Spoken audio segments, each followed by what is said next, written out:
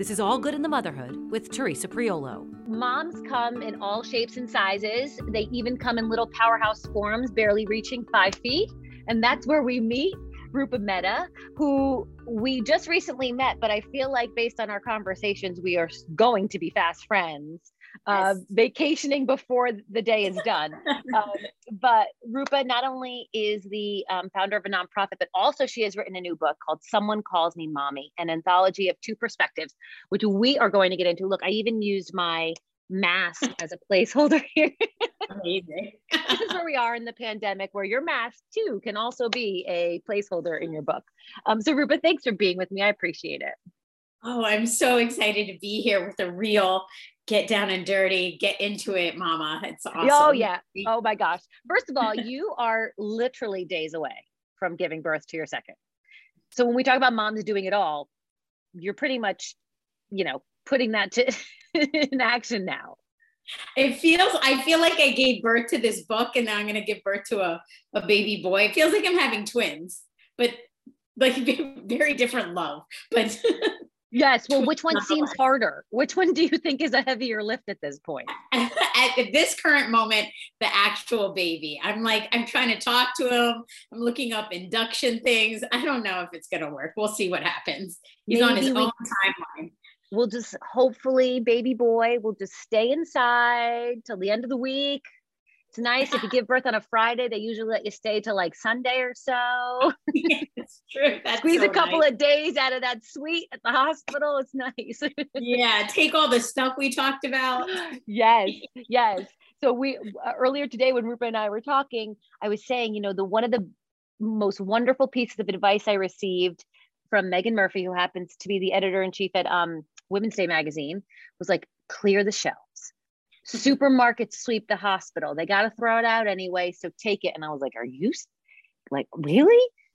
When I gave birth to my second 9 months ago, I came in with Marshalls, the plastic Marshalls bags. I came in and I was like, let's go. Give me everything. And one of the nurses was like, ma'am, I'm like, I need it. Give it. If you're going to toss it my way. Give it to me. And they were so great. And I used everything. And I felt like, a mom in need is a mom indeed, right? Like, it's fine. That is for sure. So, all right. I'm glad we were able to get this done before the baby comes, because when this premieres, you will be a mom of two with a little baby in your arms, and you'll be knee deep in the fourth trimester. Yes. I mean, it's like, that is such wisdom, the people who share the fourth trimester with you. I mean, like, now that I know that, and I can plan for the 3 months, but I feel like similar to you, I'm going into the second baby being like, I'm going to be active. I'm going to try, like, I don't have to be worried and hunker down and just me and my child in the room alone. So I feel better and more equipped going in, but who knows what happens. Right. Of course. I mean, these babies have different plans. They do what they want always. And I feel like that carries into toddlerhood as well. It's their world. We're just all merely players. But I felt like with my second, I felt a sense of calm that I didn't have with my first. And I wasn't nervous about being a mom or anything like that. But I just feel like, I know a lot of things can go wrong, but I felt like, what could go wrong? Like, we've done this before. Like, we've been here before. Is that sort of the way you're feeling right now? Well, given the history of what happened with my first one, my mom passed away that same year. I was living in New York City, pregnant, and I moved to Fairfax County, Virginia, where my mom was having brain surgery for brain cancer, like a month and a half before delivery. So I changed all my doctors. I was in a different setting. I was in the hospitals all the time. So honestly, I don't think I even had the brain space to really embrace that I was about to give birth. I was so occupied, my brain, with other things. And so this time just feels calmer just because that's not happening. But I don't know, there's a lot of weird, different emotions coming up, but it feels like a healing pregnancy in a different way. It's almost like the pregnancy that you hoped that you would have the first time. Yes, definitely. It's funny. I also feel like whether you are on your first pregnancy or your fifth pregnancy, we all have ideas of how it should go though. Like, we do kind of even if you're not really a planner, you do sort of, your brain constructs a timeline or a flow of how things should go. And something like an illness of a family member, that certainly disrupts it. And I feel like oftentimes it can take us a while, emotionally, not only to deal with the grief and the trauma, but also to like come to grips with the fact that our narrative in our head did not play out the way that we had hoped. Very well said. I mean, it was like, you know, I pictured my mom in the hospital. I pictured her holding my baby, like all those things. Like I didn't picture being the top female in the house, if that makes sense. Like I felt like I was a child having a child, but then all of a sudden I felt like I catapulted into like an adult woman having a child. And I know I'm an adult woman, but it felt a lot of adultness happened kind of overnight. Yeah. And I do feel like no matter who you are or what you've accomplished before having a kid, we all do sort of revert back to that child mentality of like, who's going to take care of me? I kept being like, I can't do this. I am not equipped. No one checked my credentials. No one asked. No one asked if I was okay, if I could do it, if I studied, if I, you know, and I remember my husband even asking certain questions in delivery. And I was like, where did you learn that? And he goes, the birthing class you made me take. And I was like, oh, well, I'm glad one of us listened. But, you know, like I felt like I was not ready. I can admit 2 kids in, I wasn't ready the first time. No, and it's almost deceiving because you make things like a birth plan, you talk it out with friends. Like there's this false sense of like, I got this, you know, or like a little bit of control. And then everyone tells you, you never know what to expect. And you're like, oh, I know that. Like, I know all the things I don't know, but you don't. Right. You don't know until you know that you don't know. And then there's nothing you can do about it anyway, except for learn. Right. Yes. Right. So, okay. So prior to your book being released, you are a nonprofit owner. So tell me a little bit about your life pre-poetry and how that sort of segued into this book.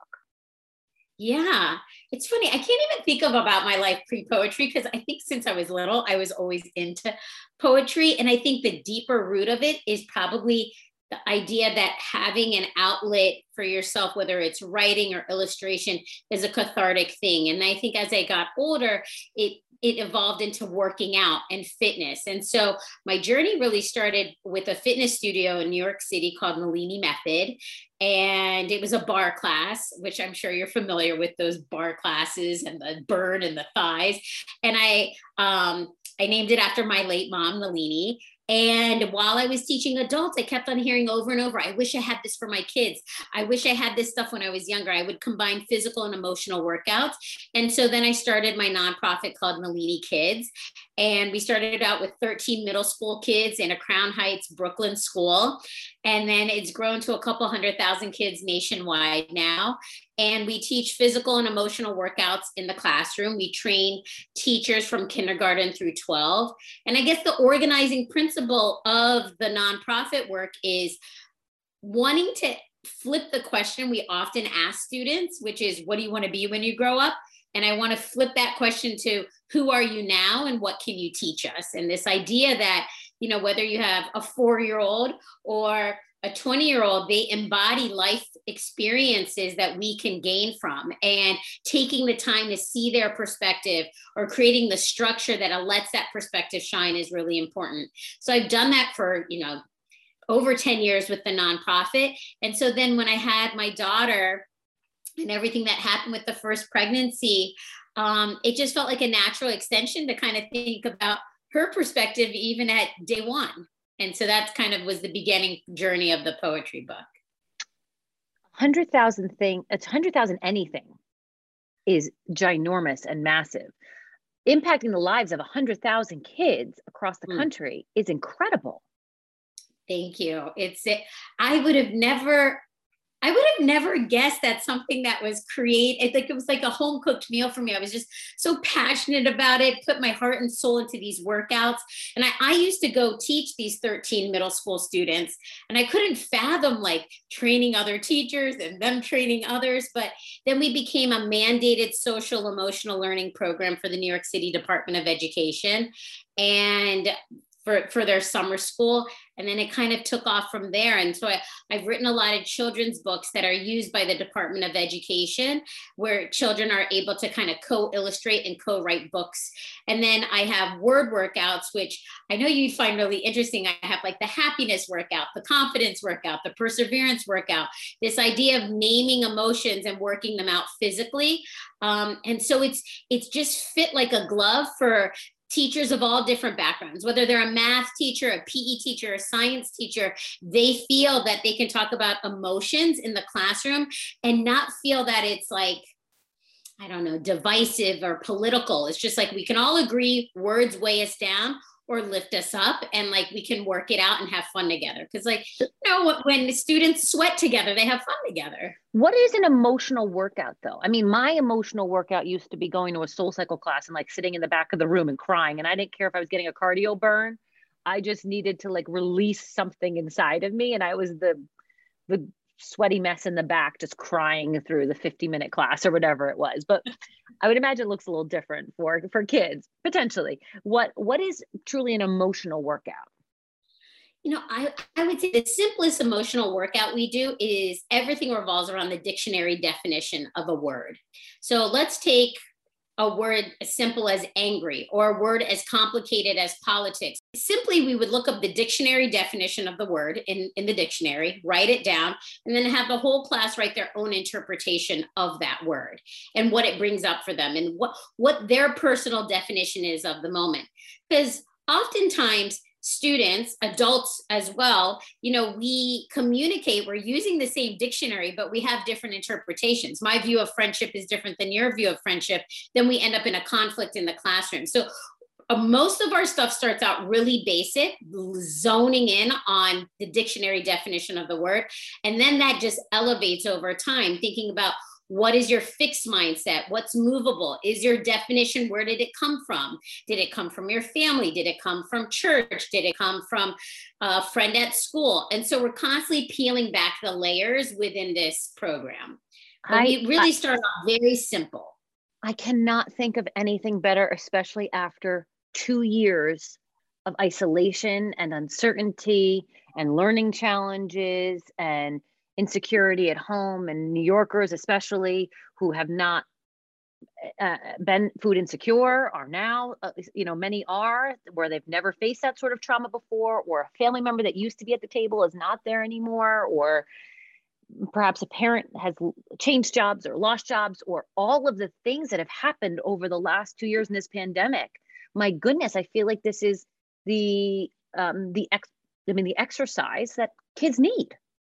I really feel the same way. You know, one of the things we take a lot of pride in is that our program was used by the Department of Education for first responders, you know, that early time in the pandemic when only their children were kind of going to these rec centers. And it was so helpful for the teachers to do it, because it's so hard for adults to process what happened the last couple of years and then feel equipped and confident and feel like they have the language to translate to students. So, you know, our curriculum is free now. I made it free during the pandemic. So anyone can log on and do these word workouts at home, like whether you're a stay-at-home mom, a working mom, an educator, homeschool teacher, you know, they're available and free to everyone now. So it's clear you are a creative individual, and you are one who sort of thinks outside the box a little bit. Like it seems like, I don't want to tell you who you are, but it seems like you are somebody who identifies a problem and then tries to find a creative solution for it. Yes, I would say that's pretty accurate. My dad always told me growing up this one saying, the solution is born before the problem. So I feel like he always taught me to think like, instead of thinking you're a problem solver, think of yourself as a solution finder. And just that like switch of verbiage, you know, it's the same kind of thing, but that switch has definitely made me into out of the box solutions, because I'm someone who has a lot of emotions. I have a lot of passion, but I love the logical side. And I almost want to prove to myself, what does anger do in my body? How does it affect me? What does the news mean to me in this moment right now? And so I feel like coming up with systems to process that it's calming for me. And I know that if I share that with children, it gives them a system and something that's reliable for them to process emotion. So it's been successful in that sense. So I'm just curious, like, does your toddler have meltdowns? Like, because I feel like if mom is coming to the table with this, it's a much more Zen environment than what I am working with. I think you should definitely, I mean, our current situation is that she's very obsessed with purple and pink, and it's a non-negotiable situation. And that's been our hardest situation right now.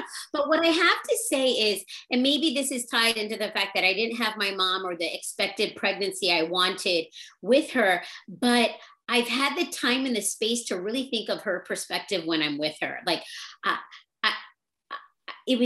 I've been so present with her in a way that maybe I would have strived for before, but because of everything that happened, I can be in the moment with her and really thinking about her perspective.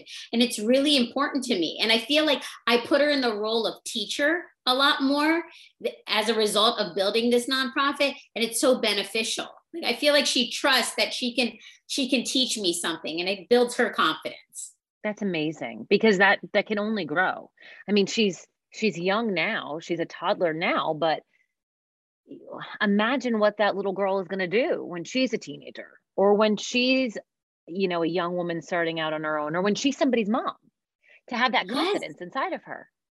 Oh, I felt so proud of her the other day when we were at school. The teacher, it was like one of those feedback things. And she's like, I feel like your daughter's very capable. And I was like, that is such a word I wanted. I didn't know that's the word I wanted to hear, but that made me so happy that she's so capable. You know, she's 3 and she's taught me so much. I mean, she was the inspiration behind this book. And I don't know, I take a lot of pride in seeing the world through her lens. And it is certainly, I don't care if your daughter is 1, 5, 10, whatever. Once you are able to put yourself in the perspective of a child, you're right. The world just becomes a very different place. And I am not somebody who believes that you need to have children in order to have a fulfilling life, or that you have to have children in order to have a family, or any of those things. In my life, they have enriched me immensely, and they have changed my outlook on quite literally everything, from like blueberries to, you know, world peace. But I really believe that, like, if you can just figuratively and literally get down on their level, you know, you see things so clearly and so differently that somehow is trained out of us, I think, as adults. Like, we lose that sense as we grow. It's so true. I'm in the same boat as you, especially as someone who got married later on in life and having kids later on in life. There's so many different paths to happiness. There's miserable parents, there's miserable single people, there's happy in all directions. I think what's been helpful is, like, when you put yourself in a child's when you put those eyeglasses on, I feel like you're able to tap into your intuition and be forgiving of yourself for not knowing something. And it's like that intuitive connection, I think we lose as adults because we overthink stuff, you know? Yeah, absolutely. Absolutely. We get in our heads, we want to prove ourselves, we want to be right, we want someone to like us. But the child is just like, I like pink and purple, and that's pretty much it. Right, right. Deal with it. Right. Yeah. Okay, so let's get it, because it's a perfect segue. Let's get into Someone Calls Me Mommy. First and foremost, one of the things that anybody who buys this book or sees it, your copy will not have a mask hanging out of it. It will be very professional, but this is my edition. But the artwork everywhere, including on the pages, I love it. So tell me a little bit about the book, the genesis of it, and then sort of all of the particulars, including the different artwork that we see all throughout it. Well, so about a year ago, my daughter was jumping in rain puddles. She had her favorite yellow rain boots on, looking so adorable. And I was like, Tal, you know, we have to take a nappy now. You know, we've jumped a lot. And she just looked at me and she's like, Mommy, I don't want to take a nappy. My rain boots are happy. And she delivered the line in a poetic way. It transported me to my mom. Honestly, the way she delivered it, my mom was a very sassy, she was like a sassy Mother Teresa, and with very simple poetic lines. And so I just felt that it was like my mom speaking to me. And I think it started a healing journey that I had maybe avoided a little bit because I was just so in mom mode. And that night I started writing poetry about all the different things of early motherhood, whether it be napping, breastfeeding, pooping, all the things from her perspective and from my perspective. And it felt so easy to access her perspective because she has these simple one-liners that are so similar to my mom. And then so I wrote all the poetry, and I didn't know, I mean, it was just cathartic for me. Every night I was just writing it down. And then I wanted to hire like an illustrator because I kept on seeing these images. And my husband was like, we have this space now. We moved out of New York City during the pandemic. And he's like, why don't you paint and do, because I always do it as a hobby. And so I spent, like a 1 week straight manically just getting all this artwork out of my body. And I felt like I was hanging out with my daughter, my mom, and me, almost like in a tribal circle, writing this book. It was very healing for me, very healing. It is such a beautiful story because if you are somebody who has been through those early weeks, you feel it. Like that's what poetry is meant to make us do, right? It's meant to make us feel something, tap in. But the way that you have put this together is just perfect. It's on one side of the page, it's the mother's perspective, and on the other side of the page, it's the daughter or the child's perspective. And it is just so wonderful how they literally are, two sides of the same coin. Yes.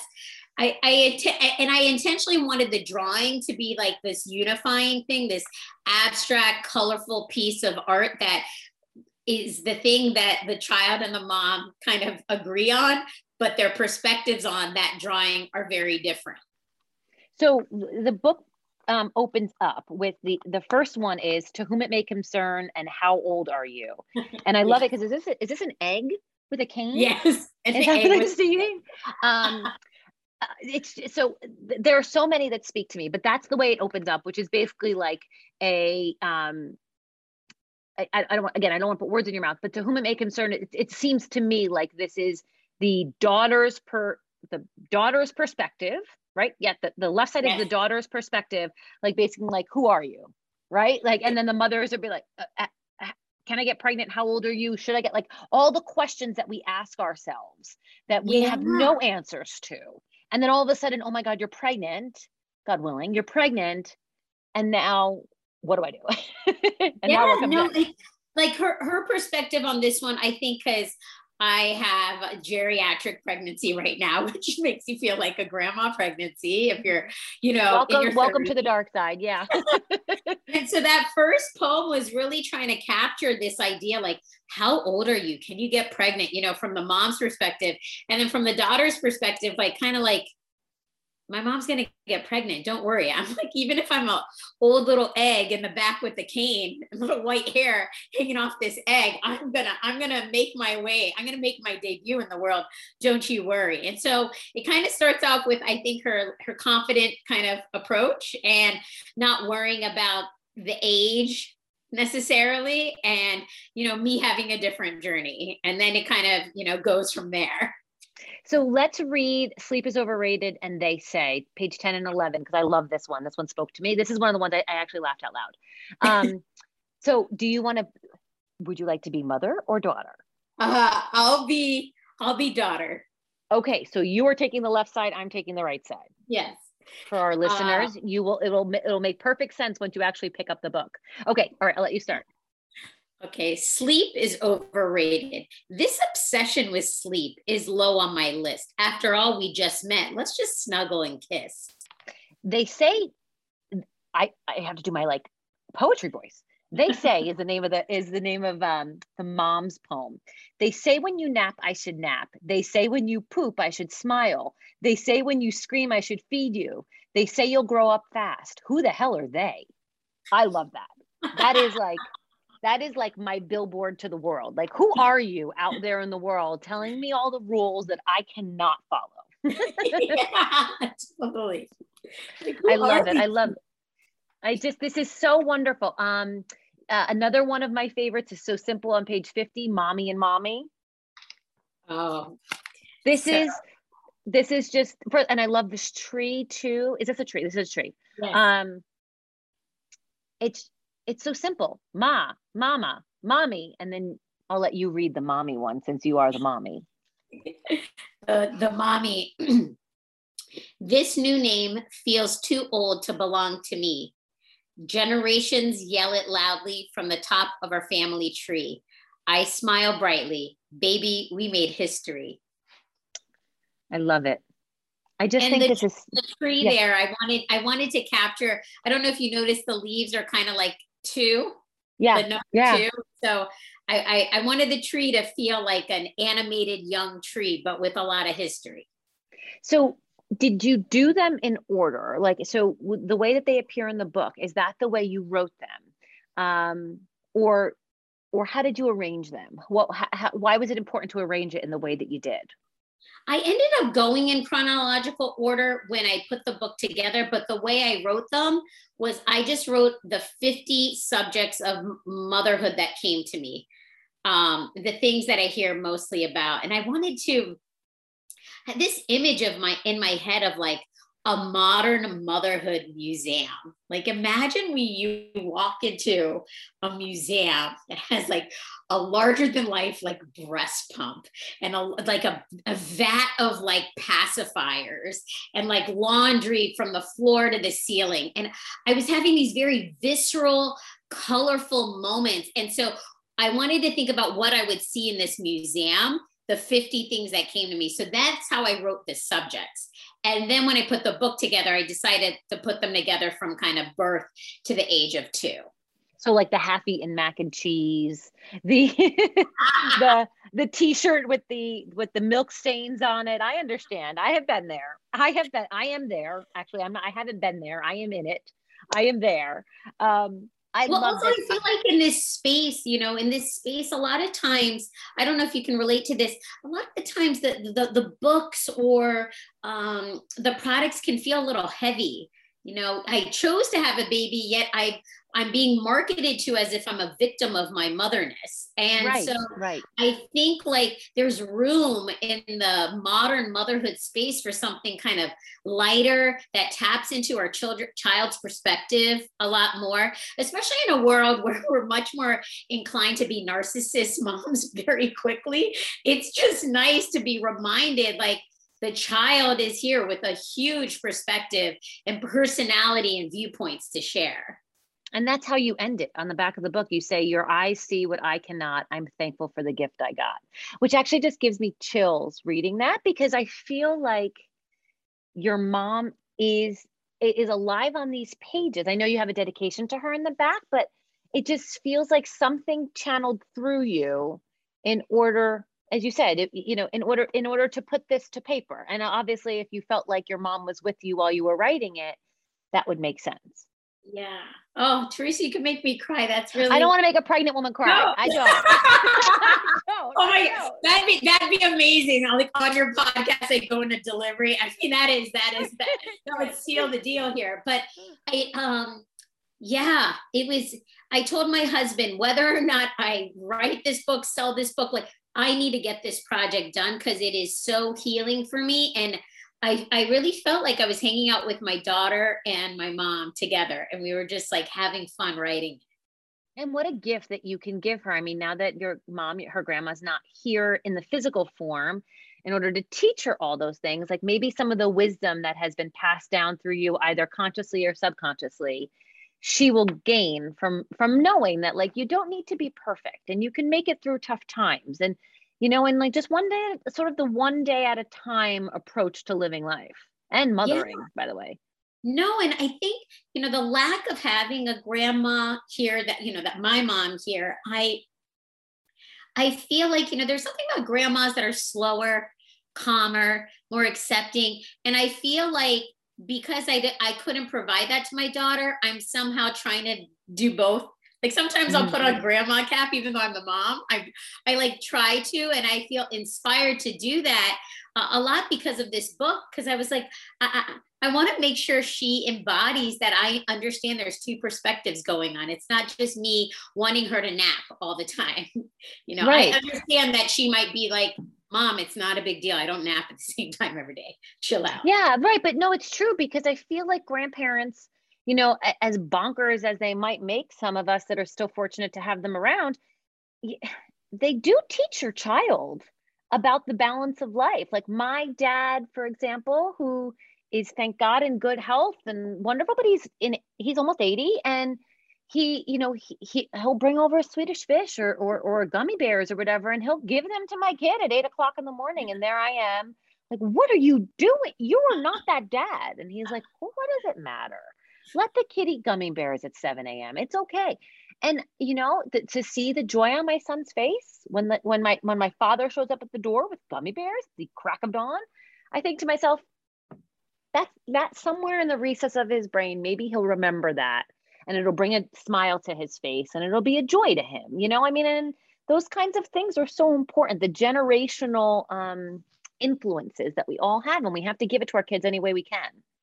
No, it's so true. And also, beyond the Swedish fish, it's like your son is experiencing this stress-free moment, a very light moment. You could be giving the healthiest snack in the world, but combine it with a stressed out mom giving this snack, it's a different feeding experience. So right. your dad's energy combined with his energy just makes it all the more kind of magical. Yeah. And I also feel like it helps keep my dad young, and it helps my son, and I mean, it's just there is a cycle to things. And I feel like some of the words that you have put on this book, down on the pages of this book, like just show that, that like you can hold two thoughts can be true at the same time. Two perspectives can be true at the same time. Just because it's the way that you're viewing something in the moment doesn't mean that that's the way your child is, clearly, Yes. And I think it's important to live in that space in general, right? I mean, whether it's with our child, our spouse, politics, education, to be able to kind of listen to two different perspectives and be able to kind of feel comfortable in that space is a skill set that benefits anyone at any age. I love it. Rupa, this was such a great conversation. Thank you. And thank you for gifting us this book, because it warms my heart. And it also, as a mom, again, I'm second time around, but it does make you feel heard, and it makes you feel seen. And, even just the simplicity of some of the words just makes you feel like there are other women out there that get this. Like, I'm not crazy. I'm clearly, and if I'm crazy, I'm part of a very large crazy bunch. So it's all good. We're a fun bunch all together, but it's really wonderful. Where can people buy this if they want to buy it? When is it officially released? And where can people buy it? And then what is next for Someone Calls Me Mommy? This has been so much fun. So you can purchase it on our website, me-mommy, MOMMY.com, me-mommy.com. And it's available to purchase now. We wanted to make sure that we were available and ready for Mother's Day. We were seeing this as a big gift giving thing, and we're seeing it a lot for baby showers and stuff. I'm just excited to see where the book is going to take off, and what it seems like, it comes in this gift box and is being received as a gift. So I think a lot of people are feeling inspired to gift it to others. And beyond that, I have ambitions of making the artwork and poetry go into the apparel direction or a product direction in the near future. So I'm having some initial conversations about that. And I've already started working on the second book because my daughter's getting older, and I'm inspired by her now calling me mom, which is different than mommy. Right. Like when did we drop the MY? Yeah. Yes. So but now we got a new one in the mix who's going to, I mean, is the second one going to be Someone Calls Me Mama? Someone Calls Me Dad? Because it seems like they always call you Dad first. Yeah, that is true. He was like the rock star in the beginning. He went first and then I came second. Thanks for listening. If you have any questions or comments, or you just want to say hi, reach out to me on Twitter at Fox5Teresa or on Facebook, Teresa Priolo NY. And stay tuned for our next episode.